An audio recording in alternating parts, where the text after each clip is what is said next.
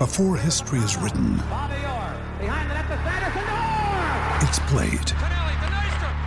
Before it's frozen in time, it's fought one shift at a time. Before it's etched in silver, it's carved in ice. What happens next will last forever. The Stanley Cup Final on ABC and ESPN+ begins Saturday. With threats to our nation waiting around every corner, adaptability is more important than ever. When conditions change without notice, quick strategic thinking is crucial. And with obstacles consistently impending, determination is essential in overcoming them. It's this willingness, decisiveness, and resilience that sets Marines apart. With our fighting spirit, we don't just fight battles, we win them. Marines are the constant our nation counts on to fight the unknown. And through adaptable problem solving, we do just that. Learn more at marines.com. Step into the world of power, loyalty, and luck. I'm gonna make him an offer he can't refuse. With family, cannolis, and spins mean everything. Now, you wanna get mixed up in the family business. Introducing The Godfather at ChumbaCasino.com. Test your luck in the shadowy world of The Godfather slot. Someday, I will call upon you to do a service for me. Play The Godfather now at ChumbaCasino.com. Welcome to the family. No purchase necessary. VGW Group. Void where prohibited by law. 18+. Terms and conditions apply. On Florida's Space Coast, we think you can have the best of both worlds. Kind of like right now. Driving, at your desk, maybe at the gym, but you're also grooving to some music. Visit us and you'll go to the beach and see a rocket launch or go kayaking and manatee spotting. It's all waiting for you on the only beach that doubles as a launch pad. Plan your adventure today at visitspacecoast.com.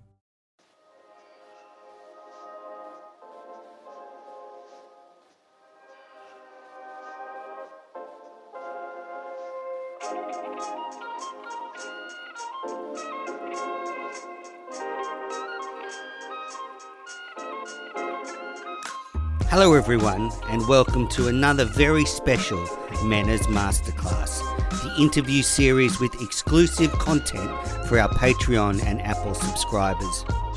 In this episode, I am joined by former Test off-spinner Gavin Robertson.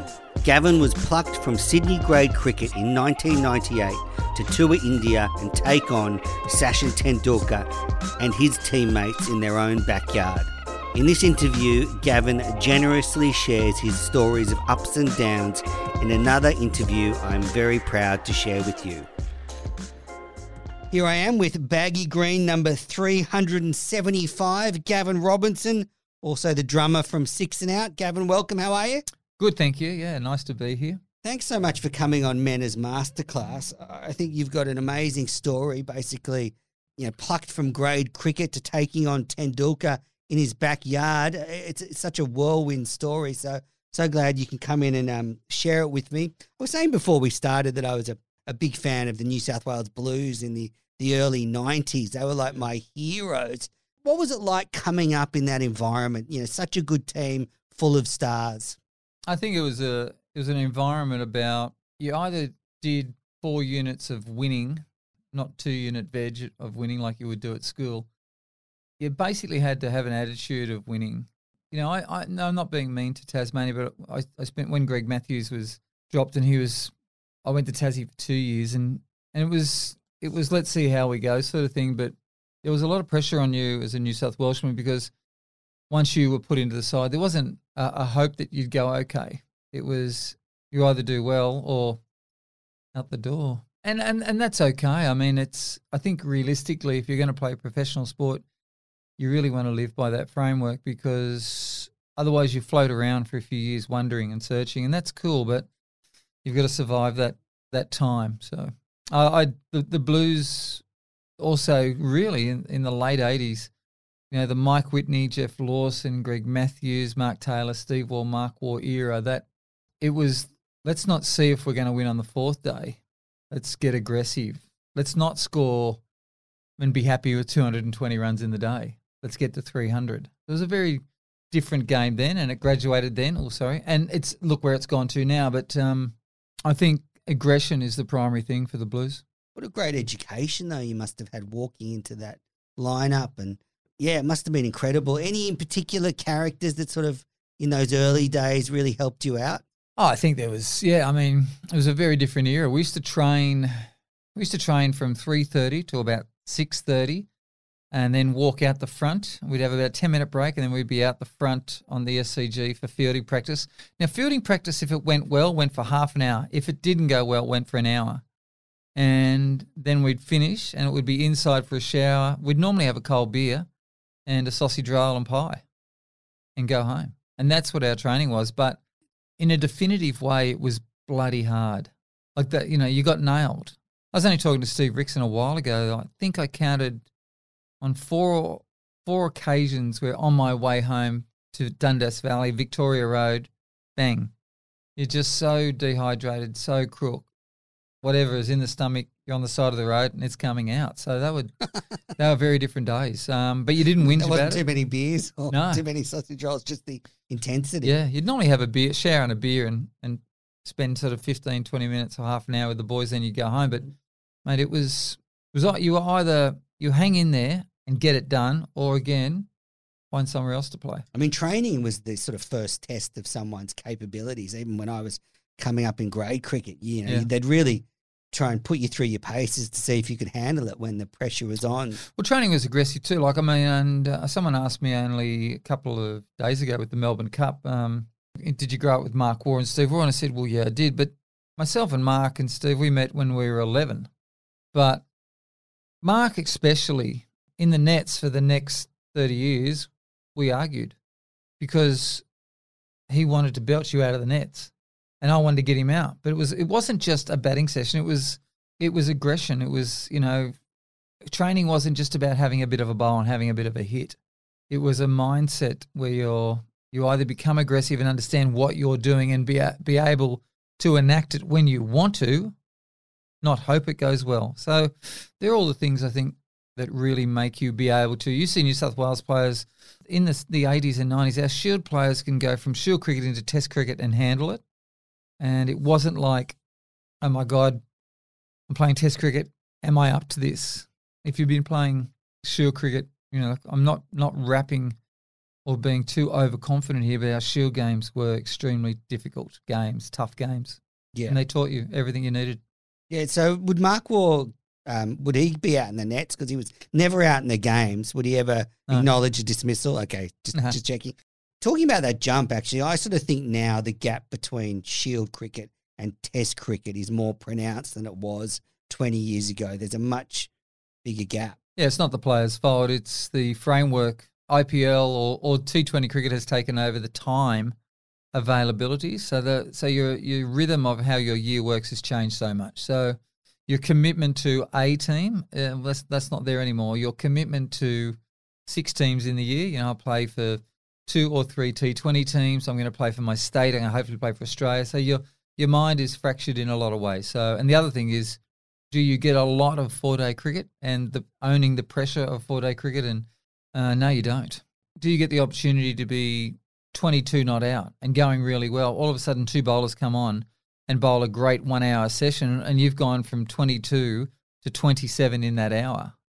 And have you been able to endure that part in your mind and handle it and continue on, or do you get frustrated during that hour of lockdown because 2 bowlers are bowling really well together and make a mistake? And they're all the things you learn from 4-day cricket and playing a lot of it. And I don't think it's not there for the players these days.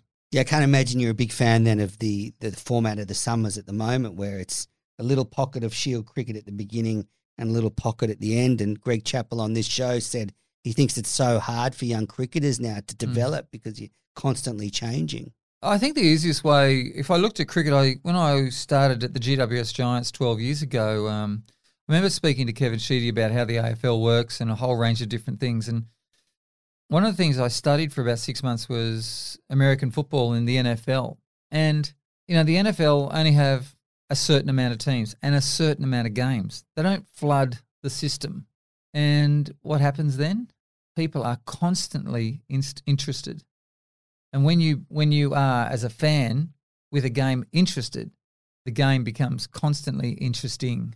And my concern with say BBL, for example, it's a whole bunch of games every day for, let's call it 70 days. Where's your team? How do you become connected to your team? Where's your team coming? Do I have anything to look forward to? Because I think the downtime's important for the game because let's say, for example, I was only talking about it the other day, the rugby league season, the AFL season would have their grand final at the MCG. The rugby league would play their grand final the week after. Then the Bathurst 1000 was on, so the V8s would race, and then the one-day cricket system would start. And the domestic competition, New South Wales playing Victoria or Queensland, for example, at North Sydney Oval. Mercantile Mutual, there for many of them. Completely sold out. And the next 4 weekends, completely sold out.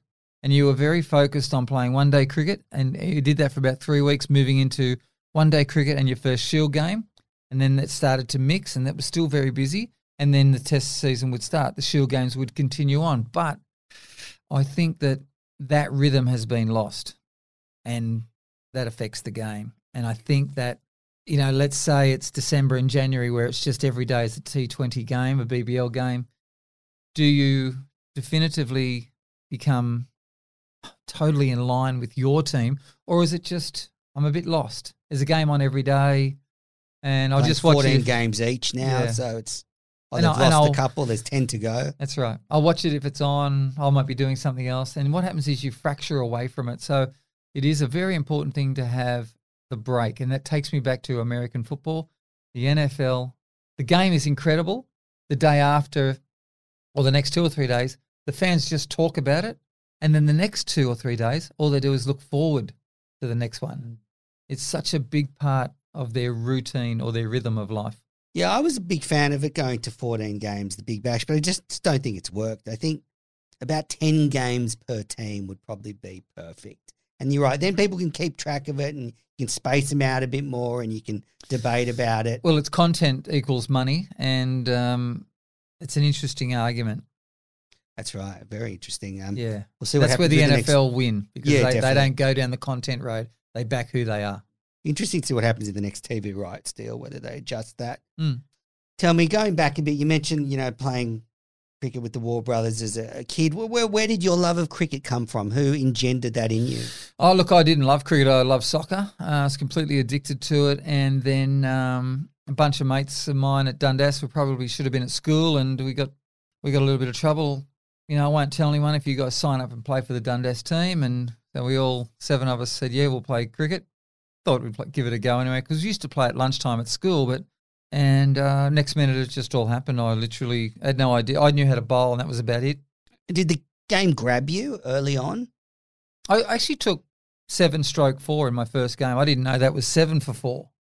And not a bad start. Yeah, I remember the then coach, Bill Madden, and my dad were very happy. And honestly, within 2 weeks, all of a sudden I got home on Tuesday, and Bill Madden was at my house. And Tuesday, Wednesday, Thursday, he picked me up on the back of a CB 250 Honda and drive me to the nets, and I'd be in the nets all afternoon. And that's really where it started.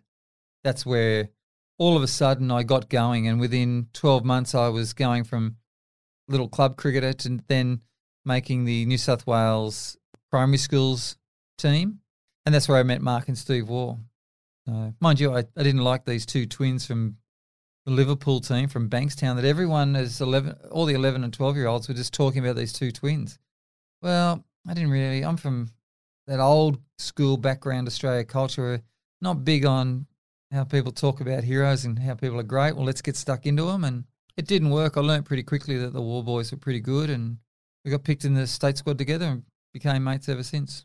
Yeah, wow, what a story. And I know you were picked in the Australian, under-19 side? Yeah. Is that about when cricket started to become a bit more serious for you when you... Oh, no. It literally, after what I just explained to you, once I'd learned cricket, I started cricket and did well immediately, and all of a sudden, Bill Madden started a coaching clinic inside at a cowshed at Castle Hill Showgrounds.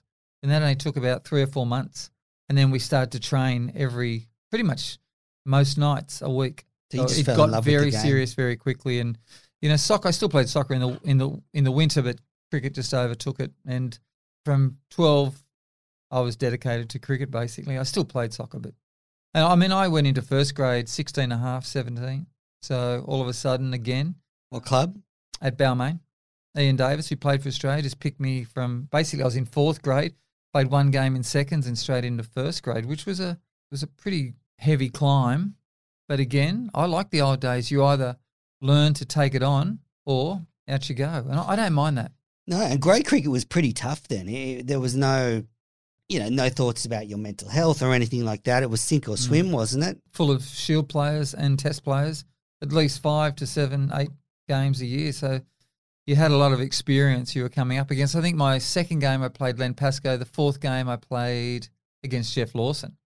And I got no problems admitting that, at 16 and a half, 17, if they had have made nappies that could have fitted me, I would have worn them because I was absolutely crapping myself, thinking I'm going to have to go and face these blokes. I hadn't faced anyone as quick as that. So, yeah, there was interesting times. Yeah, reminds me of when I had to face Brett Lee at the Nets, turned up to Mossman a bit early and was just binger bowling, and I was not happy. I wish I'd had nappies that day. So, a couple of really successful years in the Blues in the early 90s, won the Shield 2 years in a row, domestic one-day title. So, great team. And then you get picked for the Australian squad to go overseas for the limited overs stuff. What was it like when you got that first call up to the Aussie side? I was pretty blown away, to be honest. I mean, I didn't believe it. I had a good 92, 93 and 93, 94 New South Wales. We won the one-day Mercantile Mutual and the Sheffield Shield. So we won the double 2 years in a row. And for me, the best part was 1993, 94. Sadly, Greg Matthews was very badly injured with a head injury in Perth, and he missed 93, 94. Then I was in full time, and so many things happened that year. We were beaten in the worst ever defeat in Adelaide. I think it was in Western Australia. It was. I remember that. 1 day, 4 hours and 10 minutes. That was a front page or something. Yeah, and on the front page we were put in a gravestone, all of our heads, which was Daily pretty embarrassing. Yeah, and my grandmother thought we'd gone down in a plane, so she wasn't very happy. And that's no good. No, but we turned things around off the back of a Steve Waugh-led game 2 games after that in Adelaide. And we were cruising along for a draw, and we had about 5 hours to go, and he went, "I'm going to declare." And I remember the immediate look across the team was, really? They've only got to chase 200, at that stage, 245, I think, 247. Thought, geez, they can get this, and we're going to lose again. And that was us being safe, being scared from the previous worst loss. And we got into the dressing room, and I don't know if things happen like that today. I don't know, where situations come, and we were very quiet. And then Steve Waugh stood up and said, "Look at this cap, if you don't think we can go and win, throw that cap in the garbage, go home, because we're going to go and beat these blokes." He didn't say much more else and took off. He walked down to the front, and the rest of us followed, and we were probably 30 metres behind him, and he was standing at the front gate, and, it was, "Are you ready? Let's go and do this." And we went and knocked over South Australia for 158, and we won. And then we went on to win the next 7 games in a row and the next 4 one-day internationals in a row to win the double. And for me, that's where I'd learnt a lot about myself, and the table turned a little bit, and I all of a sudden got picked for Australia to go to Sri Lanka and Pakistan. A couple of things from that. One thing that's really jumped out at me speaking to other people who played under Steve Waugh is that he was a tremendous backer of people. He would be in your corner. He comes across as a fierce character, but he would engender so much confidence. And that moment you're talking about there, it was like he backed you to get the result, and he really put it on the table. It's a great quality as a leader. I think his short sentences then determine, or the perception of him as being, a tough leader, but he just doesn't do long sentences. Simple, accurate, get to the point. Yeah, you sort of compare him to, say, someone like Mark Taylor. He was, from what I understand, a lot more of a school teacher type leader in a sense that he would tell people how he wanted them to bowl a bit more and where he wanted the field. I would only add an extra 2 sentences on for Tubby. Okay. Tubby is perceived as being nice and almost politician-like, but just he was a tough leader. That's right. Very strong leader, and you didn't hope that things went right and he would give you a chance. I mean, put it this way, going 4 years on from here, I got picked for Australia again after a very bad period. I was 3 years, I was pretty much out of the game, and got picked for Australia again in 98. And I started really badly. In India, at Madras, it was 46 degrees. And I was none for 52 off 10, and he took me off. And, I didn't bowl for 2 hours and then brought me back on. But I knew that he wasn't happy. It wasn't about asking. I would class Mark Taylor as a very strong, great leader. And Stephen and Mark, not much different at all. Yeah. What a great couple of people to play under, though. Mm. You talk about that tough period. You come back from that limited overs tour. Then it's the Australia A summer. Yeah. So Australia A taking on Australia, one of my favourite summers. Young kid, those games were electric. Remember at the SCG, there was the final, Australia A taking on Australia, and Australia just get over the line. And that Australia A team, all your teammates, I mean, it's just stacked full of legends. It must have been an incredible experience. It's probably the most incredible experience I've had in cricket. It's never happened again, theoretically. And, mate, it was... I mean, I love Australian culture of the underdog. I love being the underdog. I love being backed against. I think it's the way my old man brought me up, and most did. So, yes, the crowd loved Australia A, which was weird. Taylor hated it. Oh, I remember. Taylor hated it. I mean, the Australian team were very upset, and I can't blame them. I mean, they're playing in their own country, and they're absolutely copying it. But every game we played was to packed out stadiums, and the crowd was incredible. So... But, I mean... Ponting, Langer, Hayden. Oh, yeah. The dust-up between McGrath and Hayden. Well, Hayden, Ponting, Langer, Lehman, Blewett, the list is long. And Adam Gilchrist was around. Well, actually, Adam Gilchrist at that stage wasn't even in the side. Phil Emery was the wicket-keeper. But... Yeah, I remember that. Incredible. Where you think about the emotion of that. For me, it was it's probably one of the weirdest times in my life because we played at I think it was January the 23rd, we played at the MCG, 80,000 people, and we've got to win. We've lost the first final at the SCG, so we've got to win the second final to get to the third final, and we don't. And then the next day I was basically told that I wouldn't be in the squad to go to South Africa for the Australian team.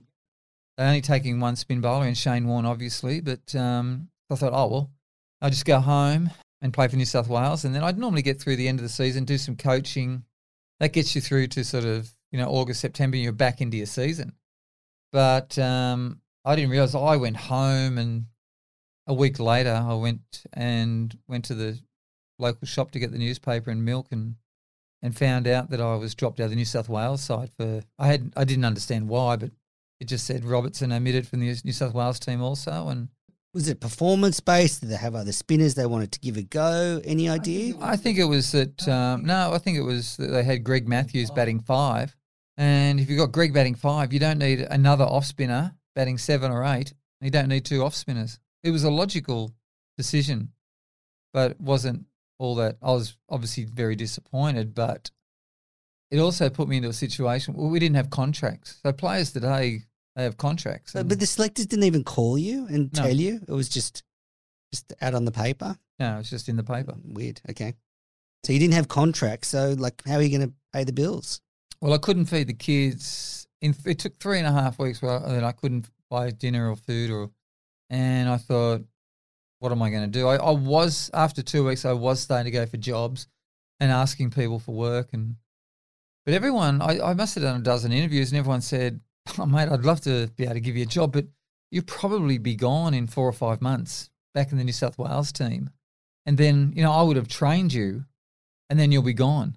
So my boss won't look at that in a great way either. Yeah. So I recognised pretty soon I was almost unemployable because of my previous 3 or 4 years and the perception that you're an Australian/New South Wales player. So God rest his soul, but my father-in-law, it got to about the 5-week period after I'd been dropped. He said, I think your only option is to go to Centrelink. And I remember I couldn't believe him saying that, but in the car on the way home, logically I knew he was right.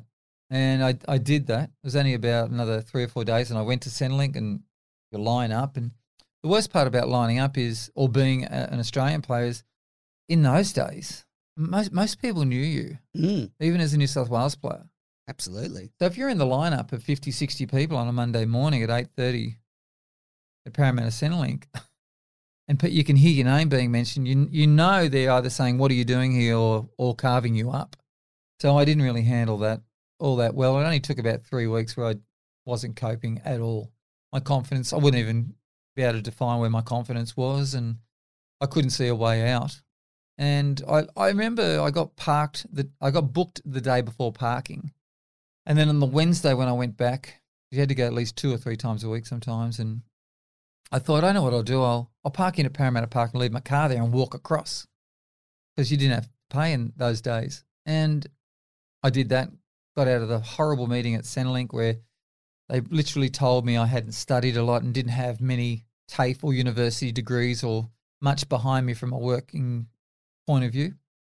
And I remember getting back to my car, and I had a classic station wagon Type 3 72 model with the old radio, and I sat in there and started listening to the radio, and I read the paper, and then all of a sudden I just sort of decided that I'd get some lunch and came back, and I had a bit of a sleep, and I went a bit of a walk, and I didn't realise that I'd sort of been hanging out for about 6.5, 7 hours at Parramatta Park, and I thought, I'll drive home. And I drove home, and when I pulled up, the gentleman living opposite me pulled up, and his 2 children ran out, Daddy, back from work.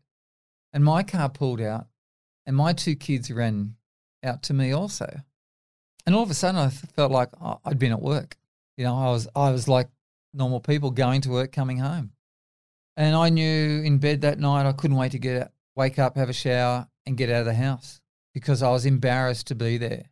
And then I literally drove back to Parramatta, and I literally bought the paper and went to the park. And then on Wednesday I had to go back to Parramatta and Centrelink, and I just got into a habit where it turned into 3 months, 3 weeks and 4 days that Monday to Friday, I was hiding away at Parramatta Park, so no one knew what I was doing or where I was. And it sounds stupid. I was running away and I was afraid, and it's embarrassing, but theoretically it's not, because you learn from your mistakes. But I got very lucky. The game was so popular, and a guy walking his dog, an old man, mid-70s, walking his dog, walks up to me and asks me, are you such and such? And I say, no, mate, wrong bloke. I remember the dog panting away, and I wanted the dog to go away, and I had my head down pretending just to read the newspaper, but I wanted this guy to leave me alone. And he didn't, and he said, when it feels like 5 minutes? It was probably 30 seconds. And he goes, son, I might not have ever gone to school, let alone even had parents, but I'm a self-funded retiree, and I walk my dog around here, and I've seen your face a fair few times over the last 10 or 11 weeks, and I thought I'd actually ask you, what are you doing? Because, son, the one thing I'm really good at the trivia at my local club, I know everything about the game of cricket. So I just thought today I'd ask you, what are you doing here? And I remember that carved me. He had me. By that stage I was probably, you'd call that emotional, because you can tell, because the paper's getting wet. And I said, so what if you're right? And he went, that's a good start, son. So, I think about that time, and, how did it happen? I don't know. It's a powerful story.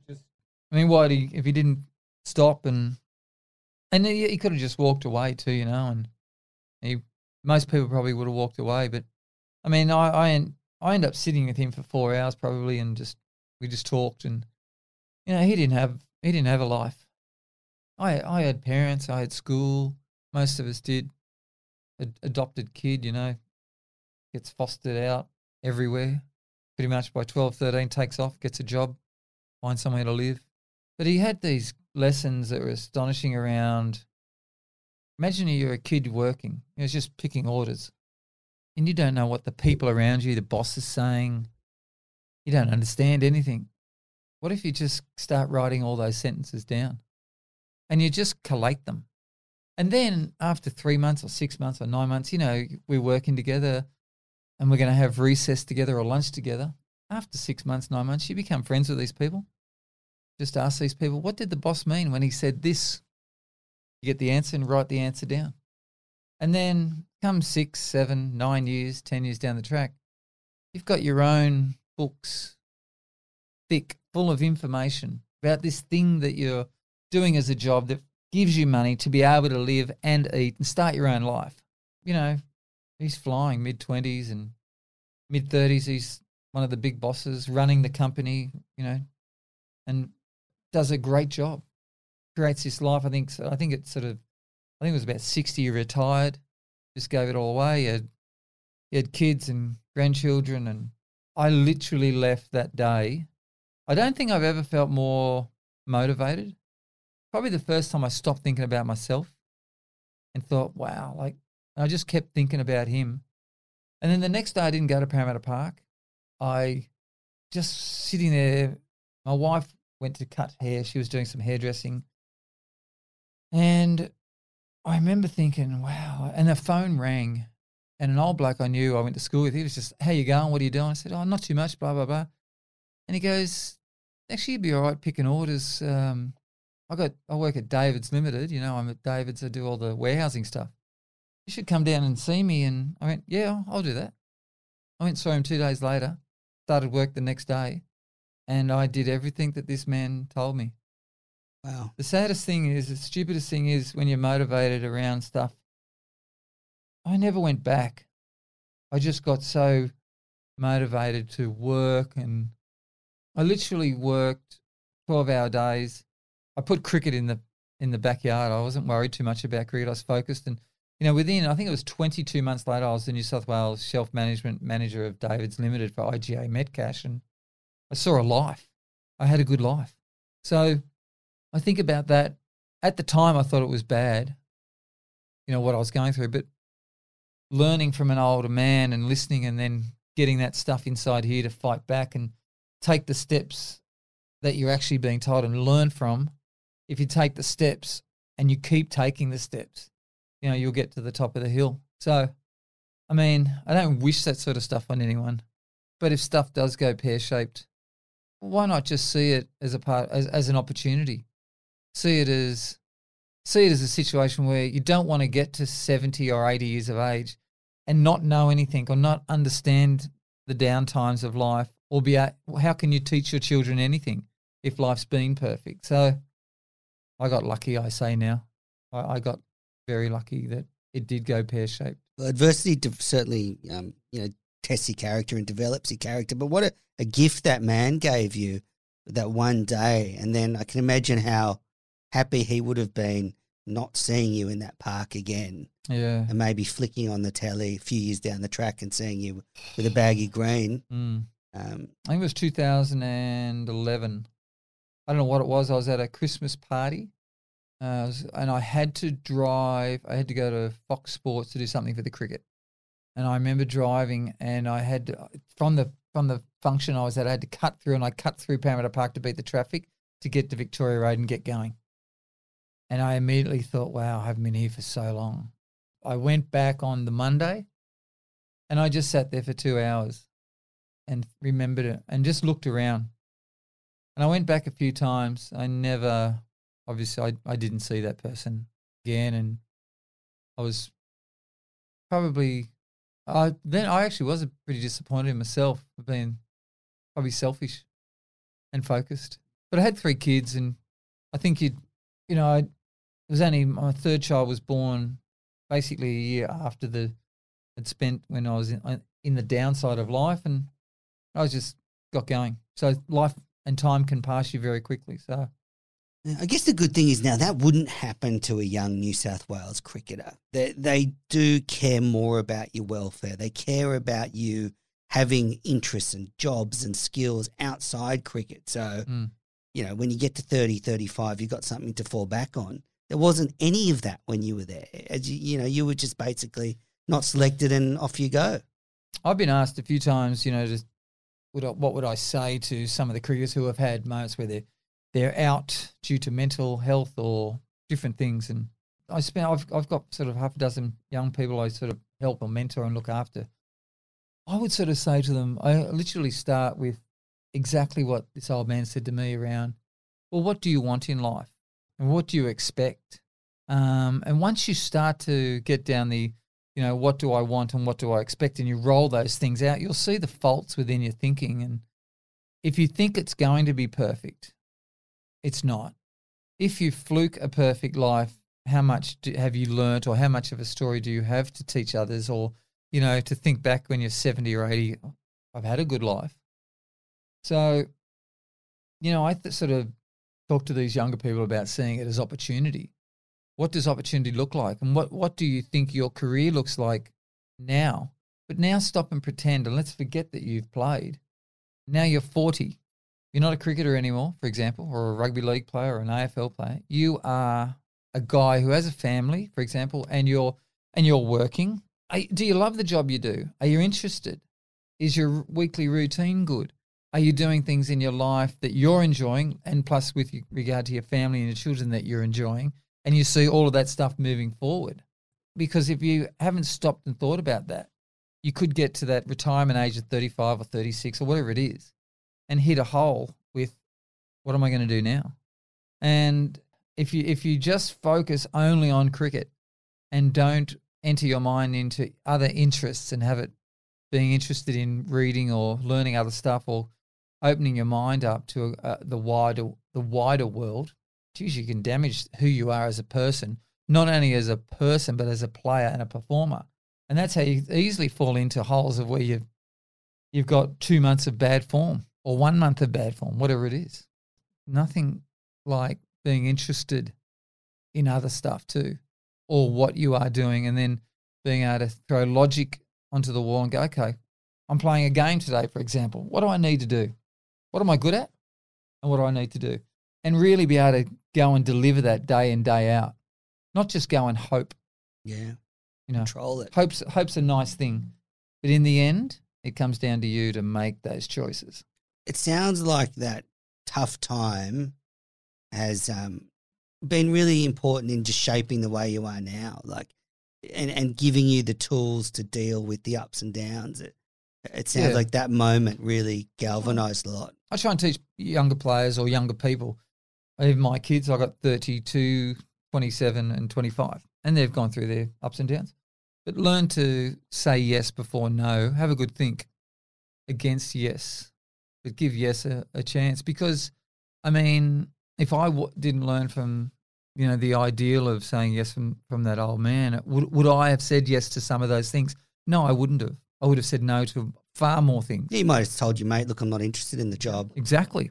And, if you look at it, I finally give the game away in 2001.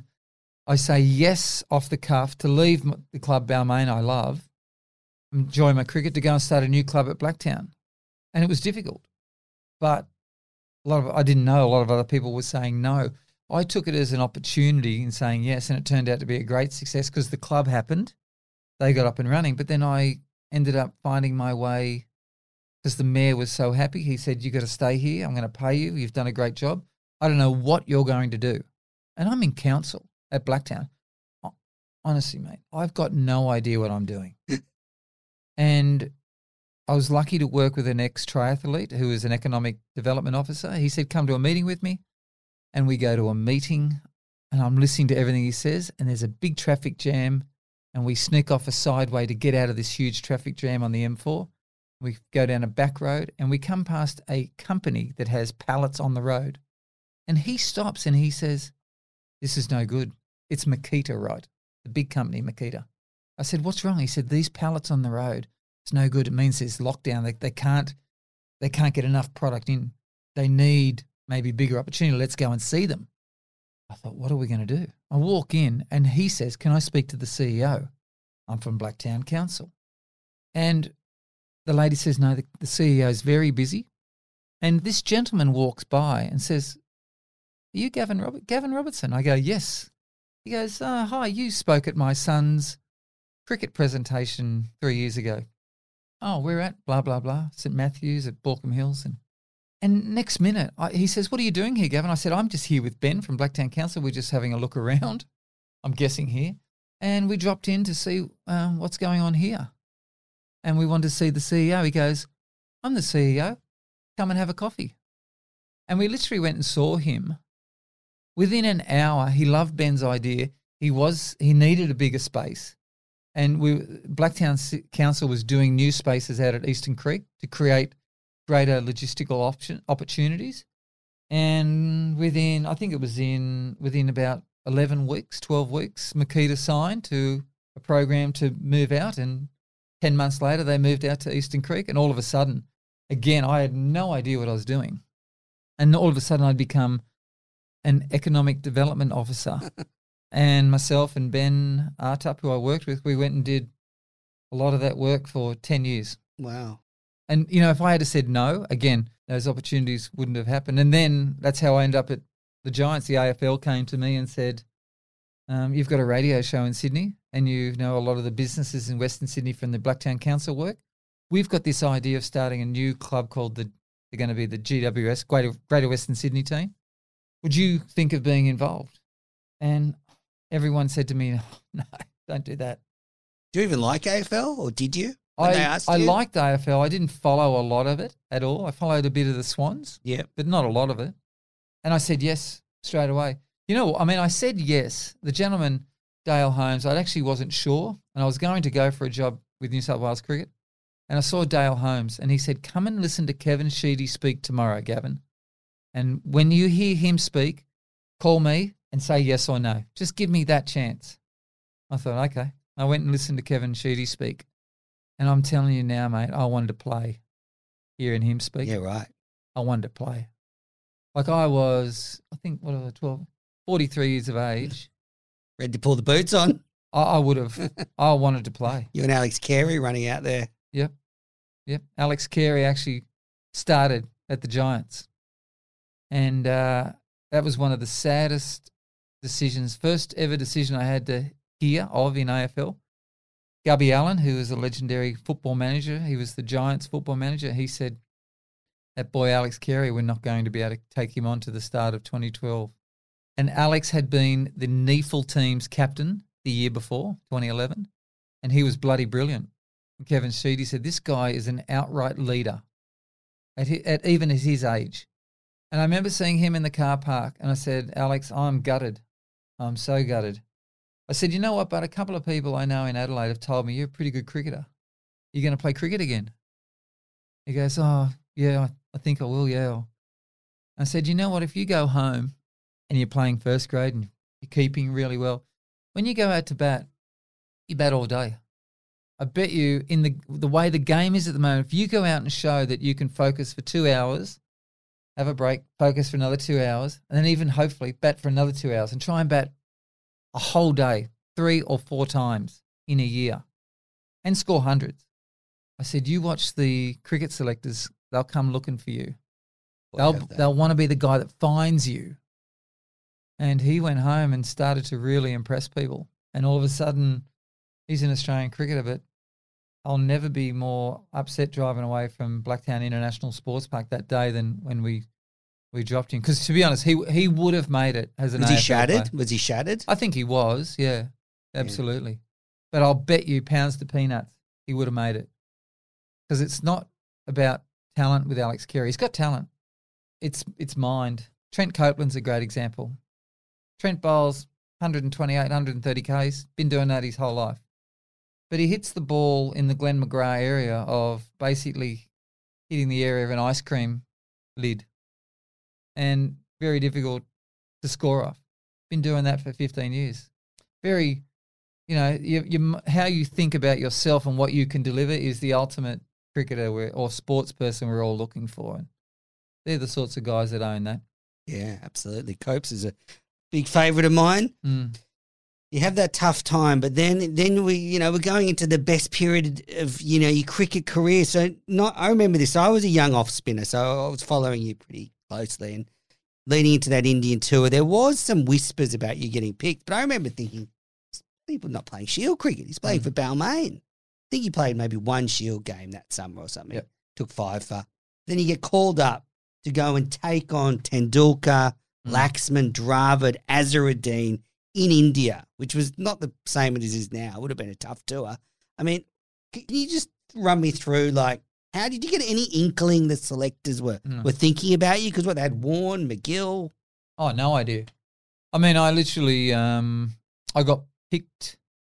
I was the shelf management manager at David's Limited, IGA, and I turn up to state practice, and that's cool. I got picked. I don't know what happened. I think Greg Matthews was playing then, but I got picked to play at the SCG in a Shield game. Actually, no, I got picked in some one-day games, and I did really well. I got 2 wickets and then 3 wickets. I got a man of the match. For the Blues or Australia? For the Blues. Blues, yeah. And then all of a sudden, I was still working, and I didn't have many holidays. I was pretty flat out heading up into Christmas, and New South Wales needed a spin bowler for Adelaide due to an injury. And I went to Adelaide, and I took 8 wickets, and I think I got 38 runs, and we won. It was a great game, and I came home, and I was asked to go to Victoria for the next Shield game, but it was likely I was going to be 12th man. I actually spoke to my company and said, "Look, I'll pull out if I'm going to be 12th man." But I was 12th man, but all of a sudden, out of the blue, I was at work, and my Peter Roebuck, Shane Warne, complicated man, Peter Roebuck. Absolutely, yeah. Shane Warne has been injured, cannot go to the New Zealand one-day tournament, and the surprise selection is New South Wales cricketer Gavin Robertson. And I heard it, and I have a secretary at that stage, and she heard my name. She said, "Gavin, was that your name on the radio?" And I went, "No. That was a literal out-of-body experience then. Because in my office, I had the test cricket running. Yeah. Like, I actually had the commentary running. I thought, what is going on here? They've named me in this side. Again, they're the old days. Young players don't realise. You found out everything by radio or by the newspaper. And I thought, this can't be serious. What am I going to do? I've got this job. How am I going to go to New Zealand for 2 weeks?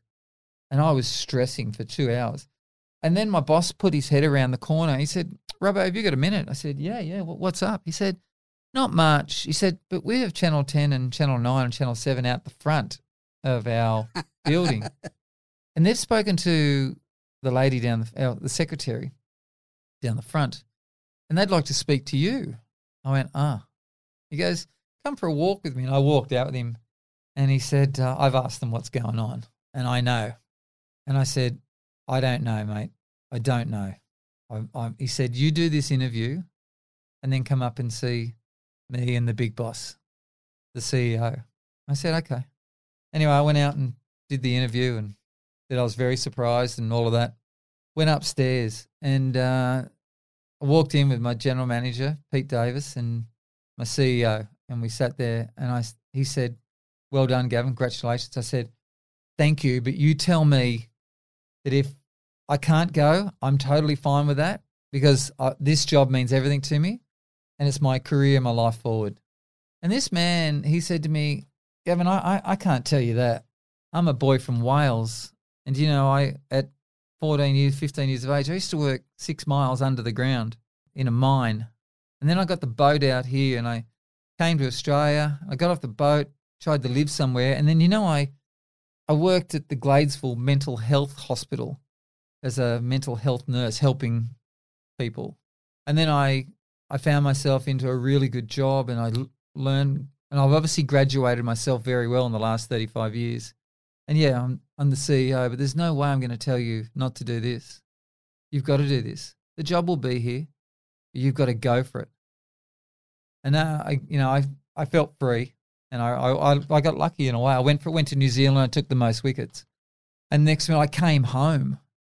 And what do you think I got picked for? 2 weeks later, I got named into the New Zealand team, the Australian team, to go to India from amazing. New Zealand. So I was pretty shocked, mate. And I mean, I don't know. I'm sure. I mean, if I said to you, Shane Warne, Stuart McGill, Gavin Robertson, and pretend you're Gavin Robertson, do you think you're going to play the 3 tests? No, not at all. Not at all. No way in the world. Well, just before we go on, what is your relationship like, or was it like, with the other spinners at the time? So, like, Matthews used to coach me a bit, so I know Mo a little bit. He's a wild guy, but what was he like, sort of, because he could probably feel you nipping at his heels and, what was Warney and McGilla like? McGilla's been on this podcast. He's a lunatic, but I love him. What was it like that back then between you all? Well, spin bowling was extremely important in New South Wales. We would normally have 6 spin bowlers in the Shield squad. Greg Matthews was an extremely tough competitor. He was never going to, fault his own outcome and not be in the side. He's the greatest all-rounder to ever play for New South Wales. So just to be able to get over the top of him at any stage was a good effort. Shane Warne is Shane Warne's the most consistent and best spin bowler I've seen and played with. The most dynamic spin bowler I've ever seen is Stuart McGill. I mean, his leg spin you could hear coming down the wicket in the air, and he's wrong. And if you didn't pick it, it would normally knock out leg stump or miss leg stump, and the keeper would miss it and it'd go through to fine leg. He was dynamic, so they were brilliant. And as I just said to you, there's no way in the world, I don't care who you are. You could have ever thought you were going to get picked, and I'll be straight with you. I didn't think I was going to get picked. I thought I'd be making drinks for the 11-week tour. Yeah. And what was Warney like to bowl with? Was he really good? Yeah. I mean, obviously he's keeping the pressure on, and he does his own thing in life. But with regard to bowling, it's a partnership, no different than a batting partnership. So you know that you're bowling together. You're not just bowling on your own. So if he bowls a really good over, my job is to do the same and put pressure on and build the pressure by 4 overs becomes 8 overs, become 12 overs of pressure. And you get that right, it's normally 1 to 2 wickets. If you get lucky, it could be more. But that's really, the aim. So mind you, I didn't help him at the start. we're playing against the best team in the world. In their conditions. With regard to facing spin bowling in their conditions. Yeah, I reckon McGill without Warne might have taken 500 test wickets on his own. Absolutely, yeah. So I know back then there was no fancy baggy green presentation, so was yours another just mailed out job? No, it was just in the corner of my bag. In the bag. Nice. I got lucky, but in 1994 when I got picked on the Australian tour, I got a cap. But I didn't get picked for a test, so I kept the cap. Because the standard question now to all the cricketers is, so who gave you your baggy green? And they've all got these stories about, they brought down Bill Brown and he, was gushing to us. But back in your day, it was what in the kit? Well, I remember Tugger, we were rooming together and he walked back in. He said, well done. I went, what do you mean? And this is 2 days before the first test. He said, you're in. I went, what? He said, you're in the first test. I went, what are we playing 3 spin bowlers? He goes, no, it's you and Shane Warne. I said, no, Stuart McGill. How can you not pick Stuart McGill? He just got 5 for 70 against South Africa in the last test. What are you doing? He goes, we want a leg spinner and an off spinner. And I remember thinking, I couldn't believe it, to be honest. I remember that match really well. First test 1998. You come out, you take 4 wickets, and you said you were none for 50. So at that point, you're thinking Test cricket's really hard. You talk about Trent Copeland. I think he took a wicket with his second ball in Test cricket. Nathan Lyon, his first ball. You had to work bloody hard. Do you remember who your first Test wicket was? Well, of course. I do. Yeah, I'll get to that point. But going back to what I was saying before, your habit of running away doesn't just immediately die. It's in your DNA. So I was none for 52 off 10 overs taken off.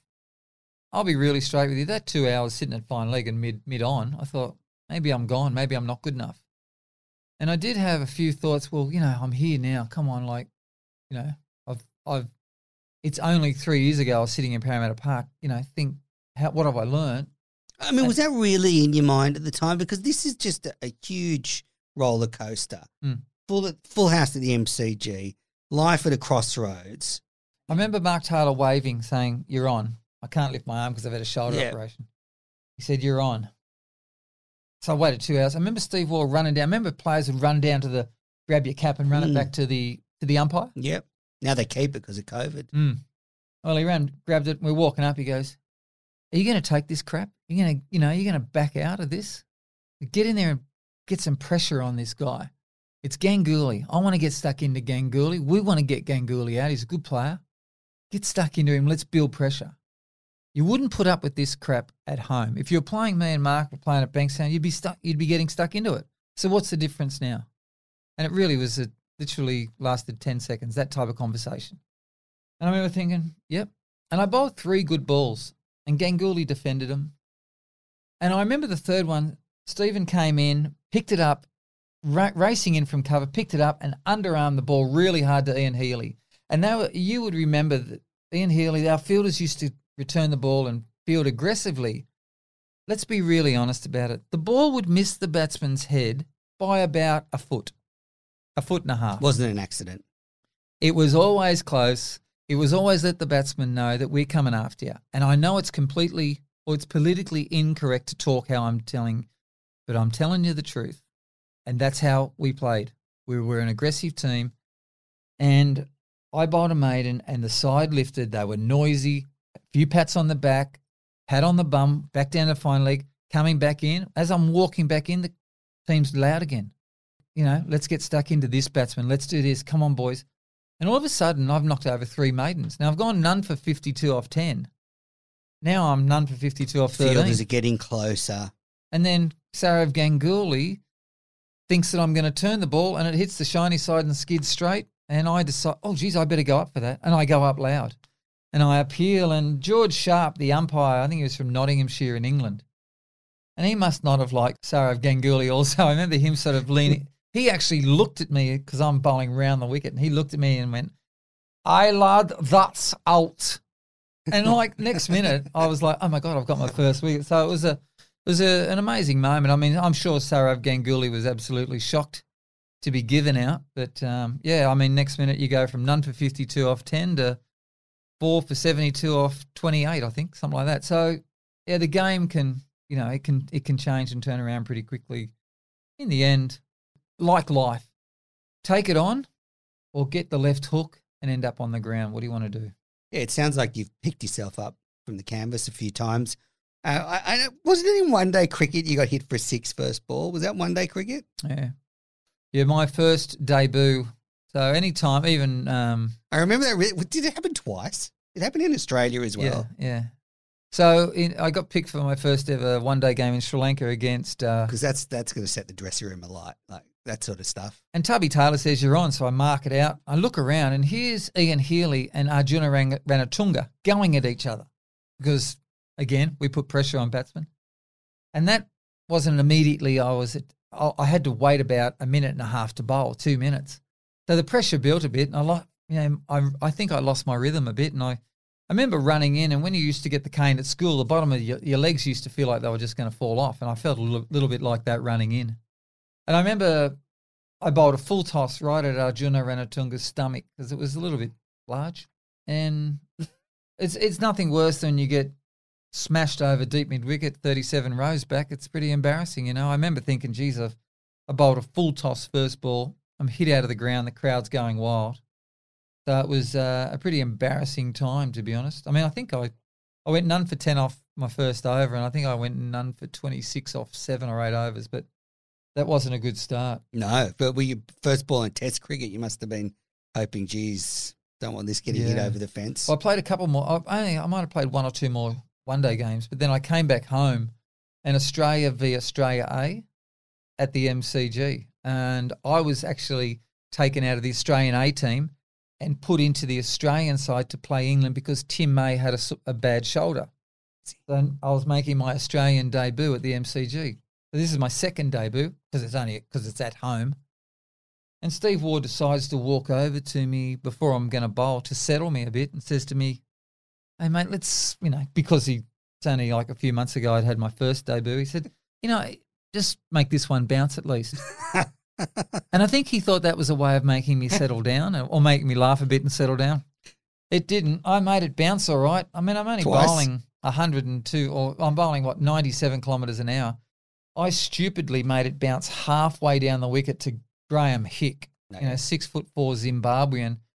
And he hit it into the old scoreboard over deep square leg at MCG. I mean, it was just embarrassing. So, again, I had to deal with first ball again, hit for 6. So that was two debuts in a row. And then when I waited 3 years to play my Test debut, and I was thinking, this is great. No one will remember 3 years ago or 4 years ago. No one will know, And then stupidly, Steve Wall walks over again as I'm being brought on. And, how you feeling? You know, are you ready? Yeah, no, I'm all good. He goes, you know what, just relax. In fact, just let's keep this one inside the ground. Like, so you don't go for 6 again. I'm thinking that'll settle me down. Well, it didn't settle me down. Mind you, I bowled to Nayan Mongia, who was the Indian wicketkeeper, and he must have been he must have studied at TAFE University IT, because he must have read Google. And at 5'7" or 5'8", you don't expect him. He's the type of guy that's going to try and belt you out of the ground. Chris Gale or someone. If it was Chris Gale, yeah. But no, mate, I bowled a really good delivery, good shape, good length.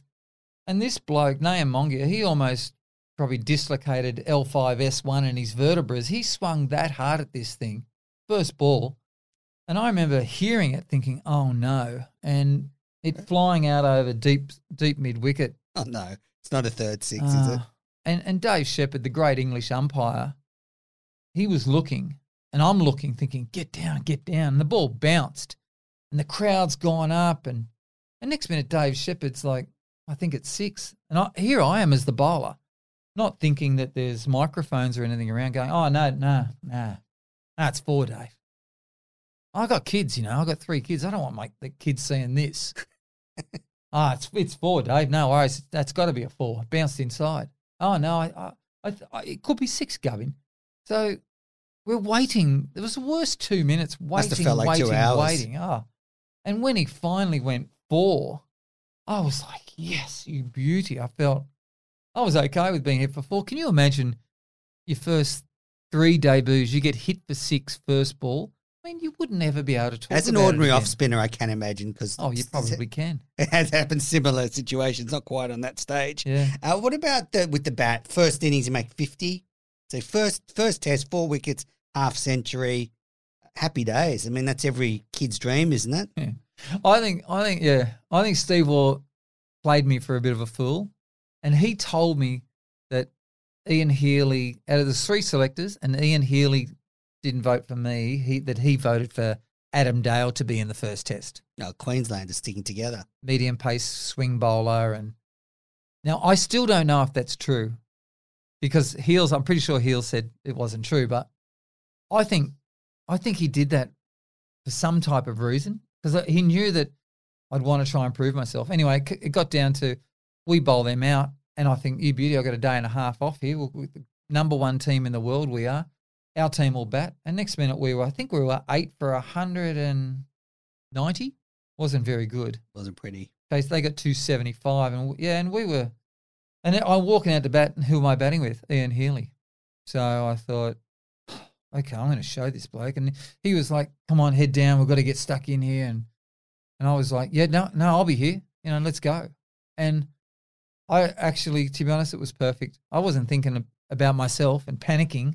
I was thinking, watch the ball, defend and stay in, and prove to this guy that I can stay in with him and help him, because he was 36 not out at that stage, 35 something, and doing well. So, and look, the great thing was we batted for 4 hours together, and I think we only put on 105 in that 4 hours. That's how tough it was. It was 46, 47 degrees and about 88 humidity. It was bloody tough, mate. But how tough is it playing in India? I mean, you've played out in grade grounds, in Campbelltown. You played everywhere in Sydney, and they can get pretty hot and stuff. But it's humidity that gets you. Yeah, humidity's hot. So, but it was a magnificent time. I think we went from 190. We ended up, I think, we got up over 330 runs in the first dig, and that put us ahead by about 70 runs. Yeah, I think. But it was a really good moment, and again, I mean, when you watch me bat, I was not exciting. I think I batted for 4.5 hours for that 57, but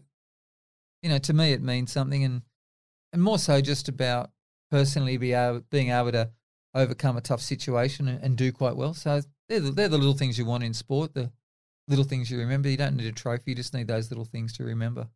Yeah, I mean, what a fantastic start, and what an innings, and what a tough tour though, because it was Tendulkar had a great series. Azharuddin, I think, had a good series. Oh yeah. What was it like bowling to Tendulkar in his pomp? Oh mate, well, he's obviously a great player, and it's overwhelming, because I remember in the second test at Calcutta, Eden Park, or Eden Gardens they call it.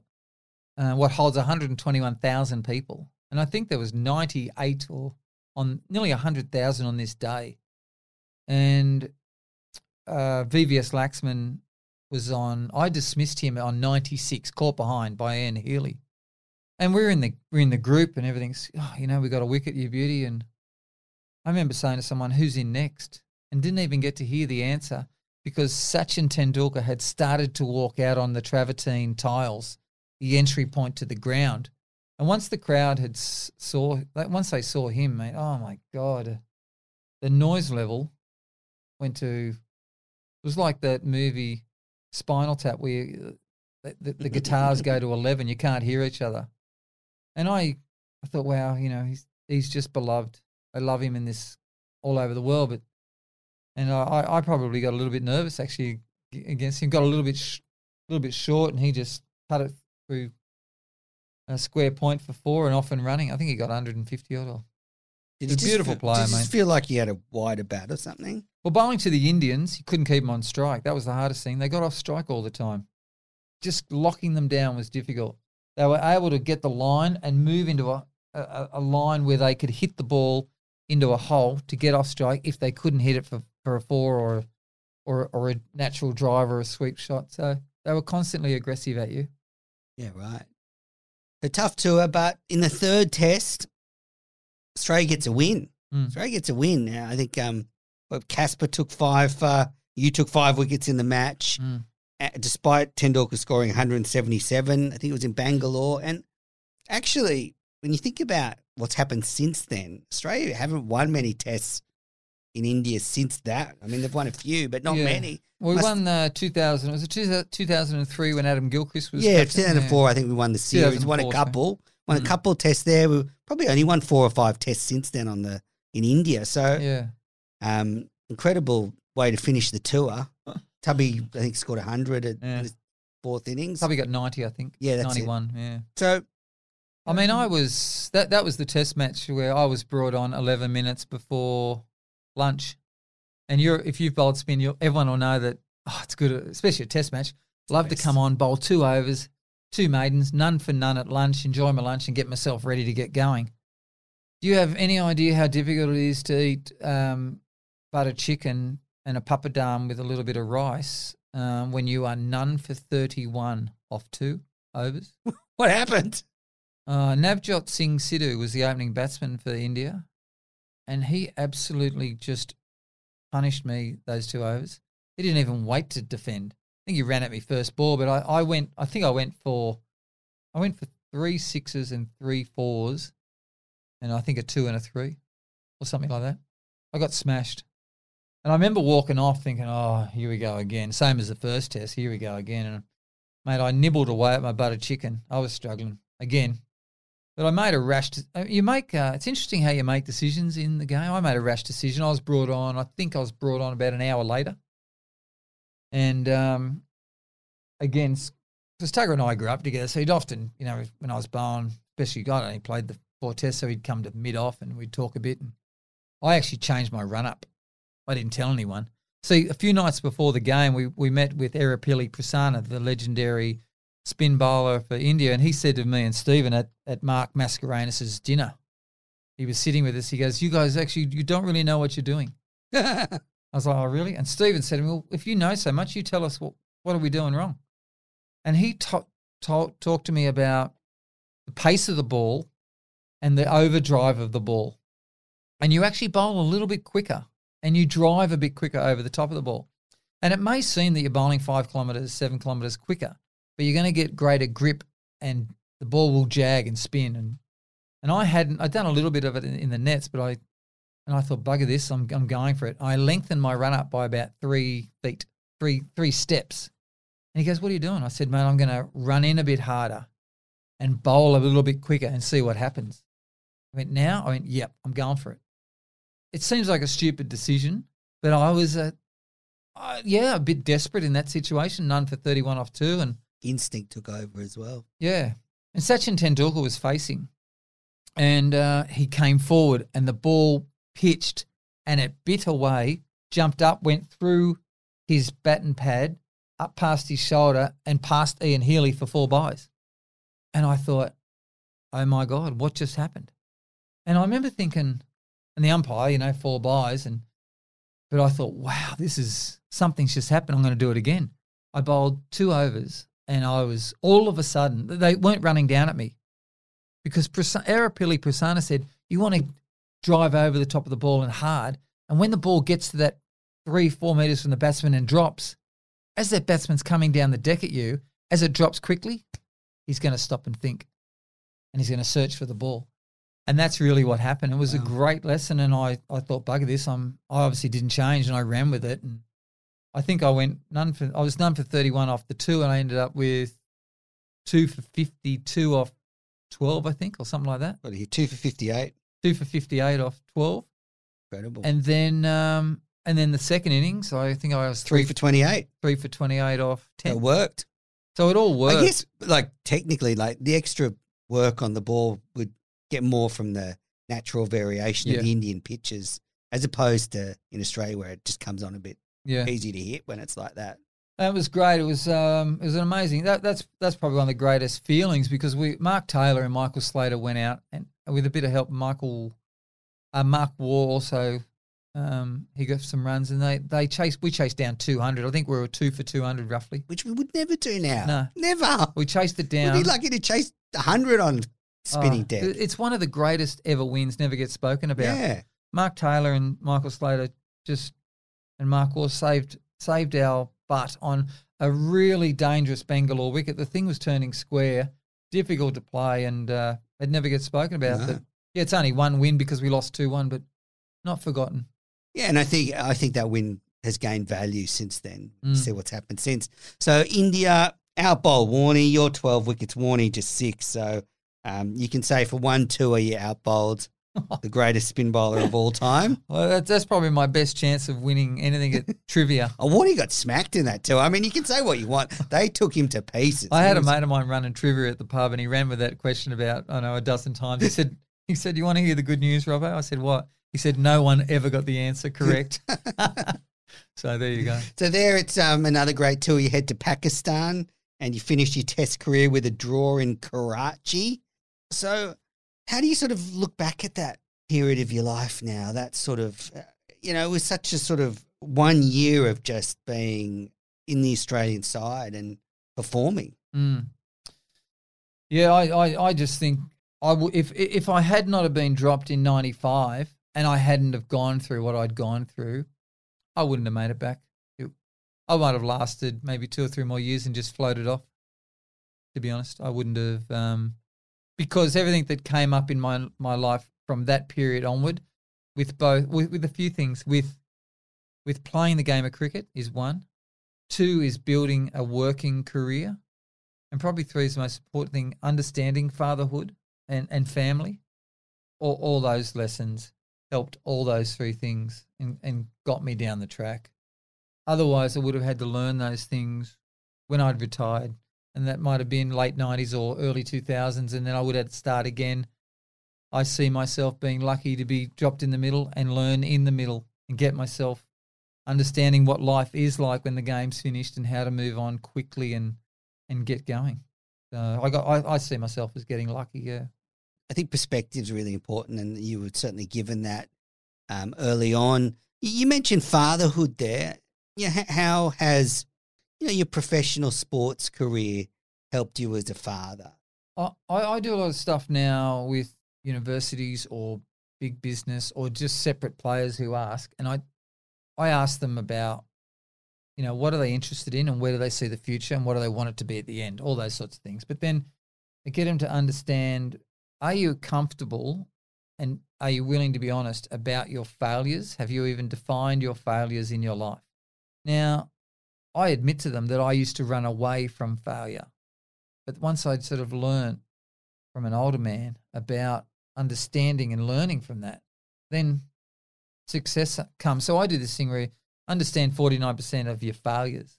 And if you do that and be cool with it and learn from it and enjoy that, you'll really enjoy your 51% of success. And to be really honest, you don't need more than 50% or 51% of success in your life to have a good life. No. Failure does breed success, definitely. Oh, what a story. So I want to just talk about some of the players you play with before we wrap this up. So Steve Waugh, he's like my Moby Dick of podcast guests. Still haven't got him, but I'm working on it. But, you know, he has played such a role in your life. You've mentioned him a few times.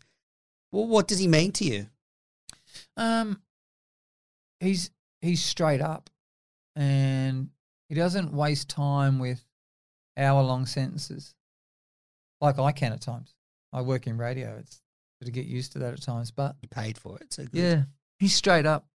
And if he's not saying something, it's generally because he doesn't have anything to say. But if you ask him, he'll tell you, and it won't be 15-minute waste of your time. It'll be a definitive 2 or 3 minutes.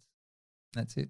I think he likes to be interested in stuff. You know, it's not just, that's why I took up writing books and taking photos. So keep himself interested in other things, you know.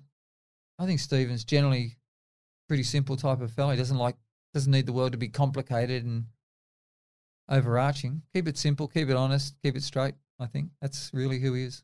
He seems fiercely loyal and supportive. I know he was the person there to, you know, when you got your cancer diagnosis, to take you from the airport to the hospital. I mean, he's someone that seems like he's always been there for you in the tough times.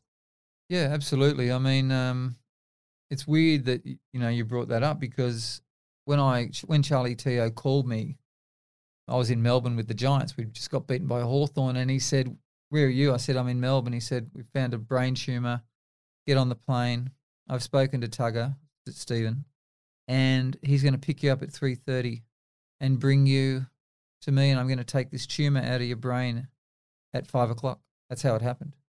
And I remember arriving, I got off the plane, and Lynette Waugh was there. And I said, "Lynn, what are you doing here?" And she said, "You were here for me 13 years ago when they saved my life." She had a slow leak aneurysm. She was saved by Charlie Teo. And I'm here now. I'm going to take you to the hospital. And I think about it. It was the same situation where when that happened to Lynette, Stephen was in Melbourne doing things for his book. And he rang me and said, "Can you go over to the house, get the kids? Lynette's going to the hospital." And, it's weird. So it just swapped around 13 years later. So, I mean, I think that it's sometimes things are really weird how they happen. You know, the old frame, sharing is caring. It's the easiest way to define friendship in life. Sharing, you are caring for others. Sounds like you have a really special relationship with Steve and his family, and, you know, you need them in life. What about his brother, Mark? You said you play with him. He's a great character. I love he's the best catcher I've ever seen. I've never seen anyone catch a ball like Mark Waugh. Yeah, he's probably one of the greatest fielders we've ever had. The simplest way I can put it is I don't see much of a difference between Mark and Stephen. So people often would say that Stephen was the fighter and Mark was the elegant type of player. And I think that's completely wrong. You can't play any sport against them for fun. You can't go and play golf or tennis and just have a fun hit. They always want to win? Yeah, everything's about winning. It's a competition. Sport. That's what sport is about generally. So let's go for it. And I like that. And people, with Mark Waugh, he probably gets the wrong judgment. Too many people see him as being maybe lighthearted or just brilliantly talented, but nice and easy. He's not.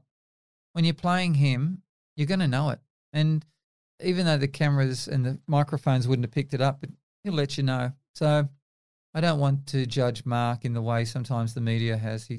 He's very strong and very aggressive sports person. That's really who he is. I mean, you don't score 20 test tons just going out there and being casual, that's for sure. What about you? Any other teammates you're particularly close to now, or any you keep in touch with? The Baggy Blues are very close. We come back together, really driven off the back of all the work the Queensland Bulls have done. The Queensland Bulls have done an incredible job. Yeah, Queensland Bulls Masters have done incredible work up there. And I take my hat off. Jimmy Marr and all the boys up there. Magnificent. And the Baggy Blues in the last 8 years has really got going. So, look, to be really honest, I don't have any sort of individual mates. But you love seeing them all. When we get together, it's like we've just been out of training for 3 or 4 months. we're back training together. We'll catch up and we play games, or we do baggy blue country trips, try and help young people out there, and also we link with the mental health program. So every time you catch up with them, it's just Phil Emery and Jack Small and Simon Kadich and Phil Marks and all the blokes. Yeah, there's no difference, mate. Oh, good. I sometimes commentate on the New South Wales Sheffield Shield, and I've seen that. Yeah. Some of the baggy blues get together in the bar sometimes and watch the Shield. Well, all the blues, we play a lot of golf out at Twin Creeks, Tubby Taylor and Trevor Bayliss, Buzzard, Brad McNamara, Shane Lee, Brett Lee, all of them. So we still catch up a lot. Oh, and I think that's a good thing. It was something that didn't used to happen. So it's only in the last 8 or 9 years it's starting to grow. Maybe you stick to TB for coaching the Poms. I've got one story to ask you. Just tell me, I was looking through your stats and I saw this highest first class score, 99. Sorry to bring it up, but run us through the situation, the pain. What happened? Where was it? So remember how I said I had to go to Tasmania? Yep. Late 89, 90, because Greg Matthews had been dropped from the Australian team and I wouldn't have played Shield cricket at all. So I went to Tasmania and played 17 games. And the truth of it is, and I've never told Tasmania this, but 6 weeks to go of the season, I knew that my wife, we had a 6-month-old baby. My girlfriend at the time, we weren't married at the time, but scandal. Yeah, and it's joking. She literally, I knew that we had to go home. Yeah, need that family support. We needed a bit of help and family support, and having, a chance of moving forward. And I didn't tell anyone I was going to do that. She left 6 weeks earlier, saying she had to be with her parents. And I played New South Wales in the last game. New South Wales smashed us. Jack Small and Michael Bevan got 140 and 160 each. They smashed us. Got to 517, I think, 520 in about 1 day and maybe about 2.5 hours. And I think we were about 5 for 230. No, 5 for about 200. And Rod Tucker, the ex-New South Wales player, played for Tasmania and an international umpire now. He was batting, and Phil Alley was bowling, 6'10", Phil Alley. And I went out. I could talk about like 90 Shield cricket for about 4 hours. Yeah. So, well, I went out to bat thinking, wow, this bloke's he's bowling 155 Ks. And I said to Rod, geez, he looks pretty quick out here. What's going on? He said, I'm going for it. I don't care what's going on. I'm going for it. What does that mean? And Rod smashed 16 runs, just slogging. And I tell you what, myself and Rod scored 176, and I ended up getting to 99. And I think it was the third new ball came on. Wayne Holsworth. Cracker. I grew up with Cracker, and he bowled a really quick 145K delivery, pitched on leg and hit the top of off. And I was bowled out for 99. Oh, the best way I can put it is no different than Shane Warne. Everyone seems to remember your 99. If I had got 100, no one would have ever remembered it. So I love the 99. It's actually funny. It is funny. I mean, at the time you wouldn't have, thought, if you sort of towards the end of your career, you might not think you'd need another chance. But well, that was 1991. And I thought, geez, I played for another 9 years. I didn't score 100. Yeah, so you pulled up stumps in 2000. And I wonder if Cracker stepped over the line like Vittori did for Warney. Have you seen that footage? Yeah, I did, yeah. Vittori about a foot over the line. Yeah. I was watching that with the old team manager, Ian McDonald. Did you ever go on tour with him? He's a good family friend of ours, and we were watching it. Terrific. Rest in peace. And we were watching that together, and he was so upset that Warney didn't get the ton that day. Yeah. So, 2000, you retire from cricket. Was it sort of, you just felt that's it, time's up? No. I had a shoulder issue and had an operation the 99-2000 winter, or the break of 2000, the winter of 2000, and I had to get going again. But during that time, I had a rock band called Six and Out, and we had just recorded an album. Not just any rock band. Myself, Brett Lee, Brad McNamara, Shane Lee, Richard Cheekwee. And we recorded an album with Garth Porter from Sherbet. We were leading up to the season and we had an album launch. And I had the album launch booked in for the Monday and I had a job interview booked in for the Wednesday.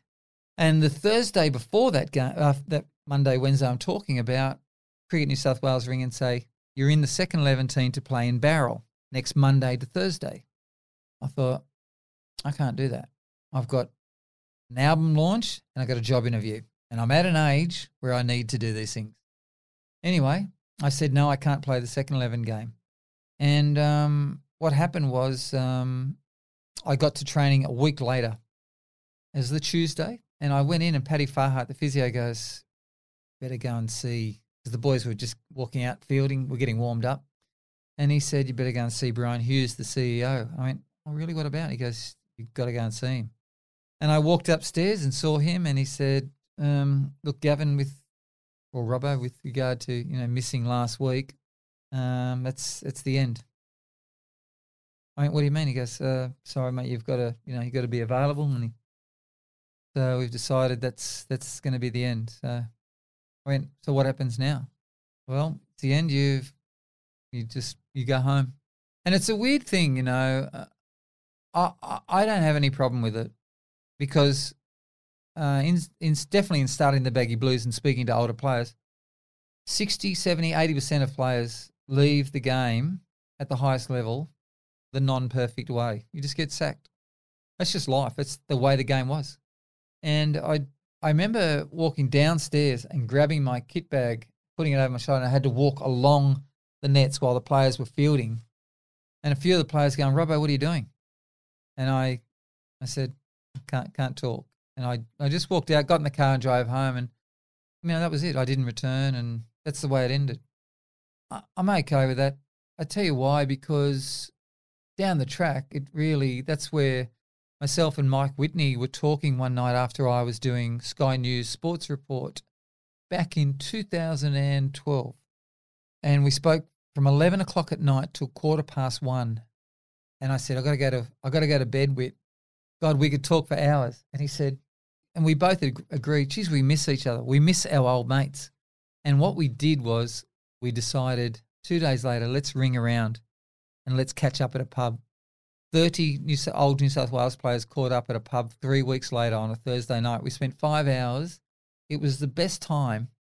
And I realised that many of us had left the game in indifferent ways, but just getting back together. And that's really how the Baggy Blues started. So I say, again, a negative, you can call it a negative, but I see it as a positive. Look, you're never on your own when it goes bad. You're not the only person that it's ever happened to. So just find a way to speak to other people, share, and then move on, because otherwise you can make too much of stuff. Yeah. And it can really destroy you. So you just sometimes let go and move on. Did you have a good relationship with that guy, Brian Hughes, that sacked you? Yeah, I'd known Brian my entire career. He was always around. He was one of the assistant CEO to... Yeah, right. How old were you when you got sacked? 30... What was I? I'm just trying to think. I think I was 35. Yeah, 35, 36. They're coming to 35 the end. I would have been, yeah. I guess everything you'd been through in the 10 years before is not a big setback. Everyone, No. Everyone gets sacked. You've been in the workforce. You know how it is.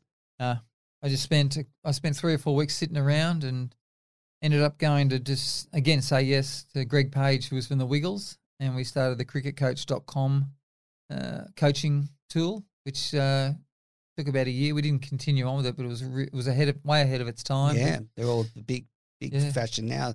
Lynn and all them have got them. Yeah. Well, thank you so much for coming in and talking about your career. It's been amazing. I just sort of want to finish on the state of cricket in Australia now and a bit about your radio career.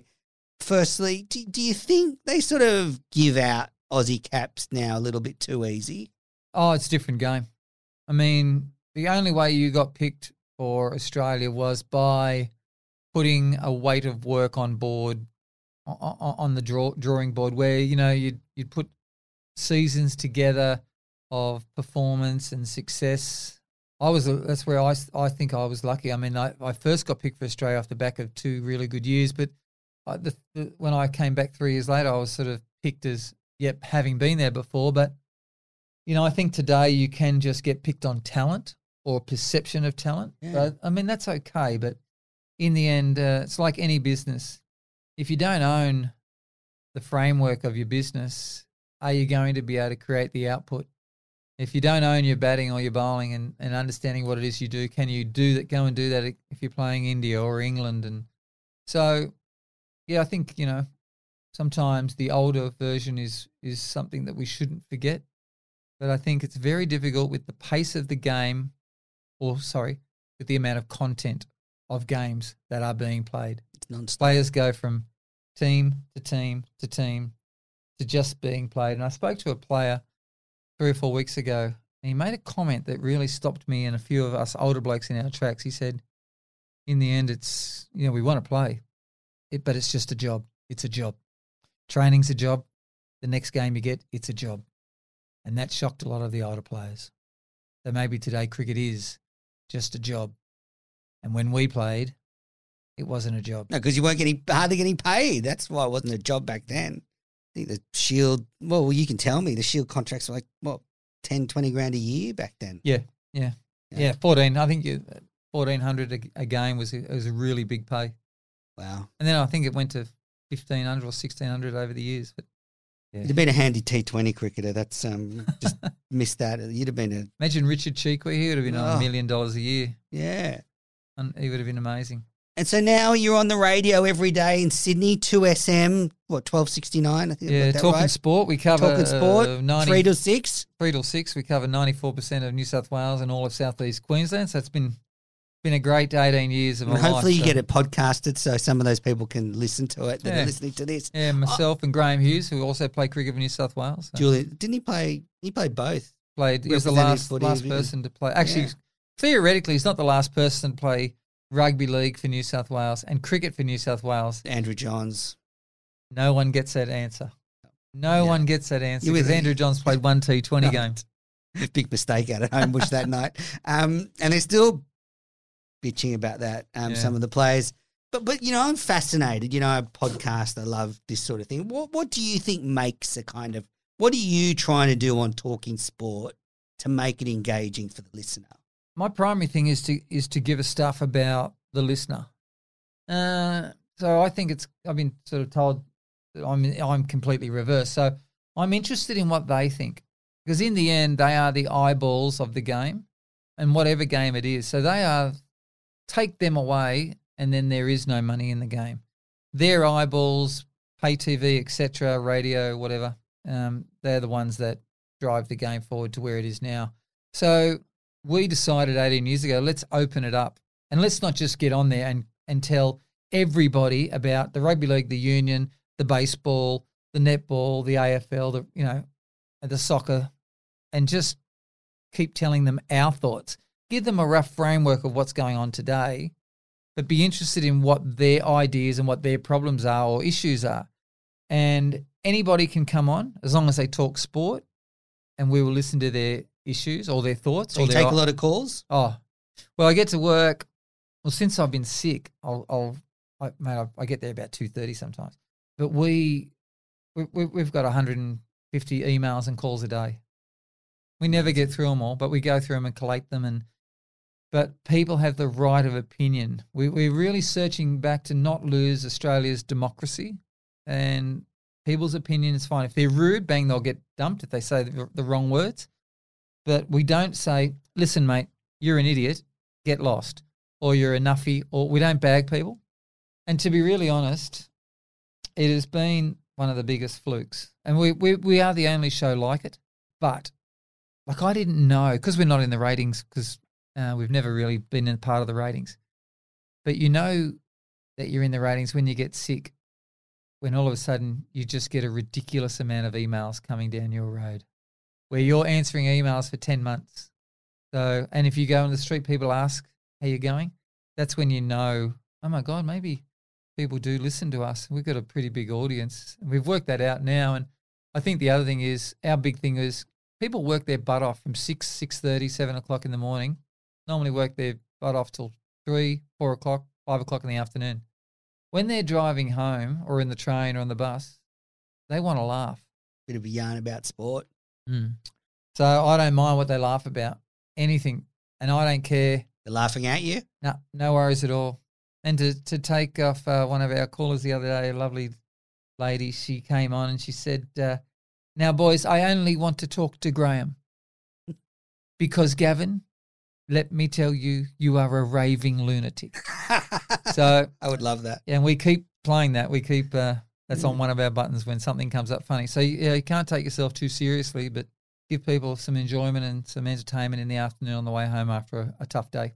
I mean, yeah, I've loved all your media work, and I'm not just saying that because you're here, but all the cricket. I mean, I know you've commentated on the radio a lot, the cricket, and I've always enjoyed it. Are you a sport nuffy then? Because if you're doing a sport show, you must be. TV gets home and the missus is like, oh, no, not another game of footy. Or I've been to the Priest down the road. We were walking past 6 or 7 years ago and grabbed a coffee and were walking past the Priest. And I said, excuse me, sir, do you have a minute? Yes, how can I help you? I said, look, me and my wife been together for 30 years, but I'm struggling with the remote control. And she likes to watch Bold and the Beautiful, but I've got to watch the cricket or the rugby league or the union or the soccer. Can you help me? And he said, just remember what we say, son, in my job, for better or for worse. And that made me laugh. I looked at her. I said, is that okay? She didn't really laugh. They're the funny things. You sorted that out now? You got 2 TVs or something? Got 2 TVs. And, that's the best way. Yeah, that's the way it goes. You got when you're interested in stuff, you got to watch it. I do love the sport. It's magnificent. So what's next for Gavin Robertson? What's the plan? I'd love the Giants to win, and I still do little bits and pieces at the radio. But we have a true sports show that's really ready to roll, and that's going to go out next year we'll really get going in 2022. But we're the only show like it, and it's not a radio or TV show. We're actually a live speaking and live music show with myself, Eric Groth, Mike Whitney, Mark Spud Carroll, Richard Cheekwee, and the legend that started Noiseworks, the great Steve Bowby. We're a band, but we go on and we tell our stories. We talk and guest speak for 80 minutes, and you and we could capture that room easily. Well, we talk cricket stories, rugby league stories, and some of the Noiseworks stories are amazing.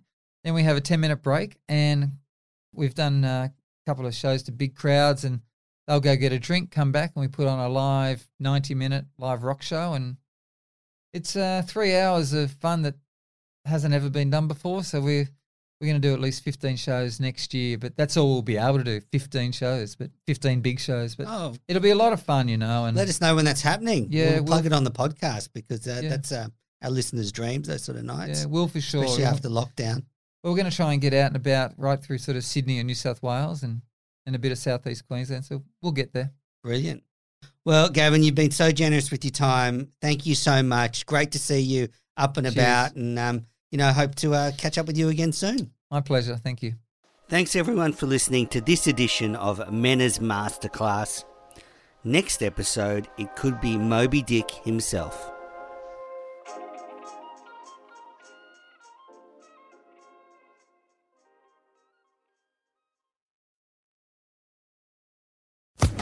Social Podcast Network.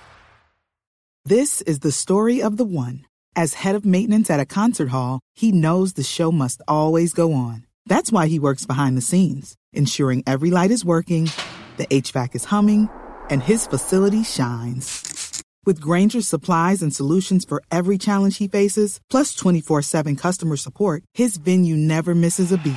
Call quickgrainger.com or just stop by. Grainger, for the ones who get it done.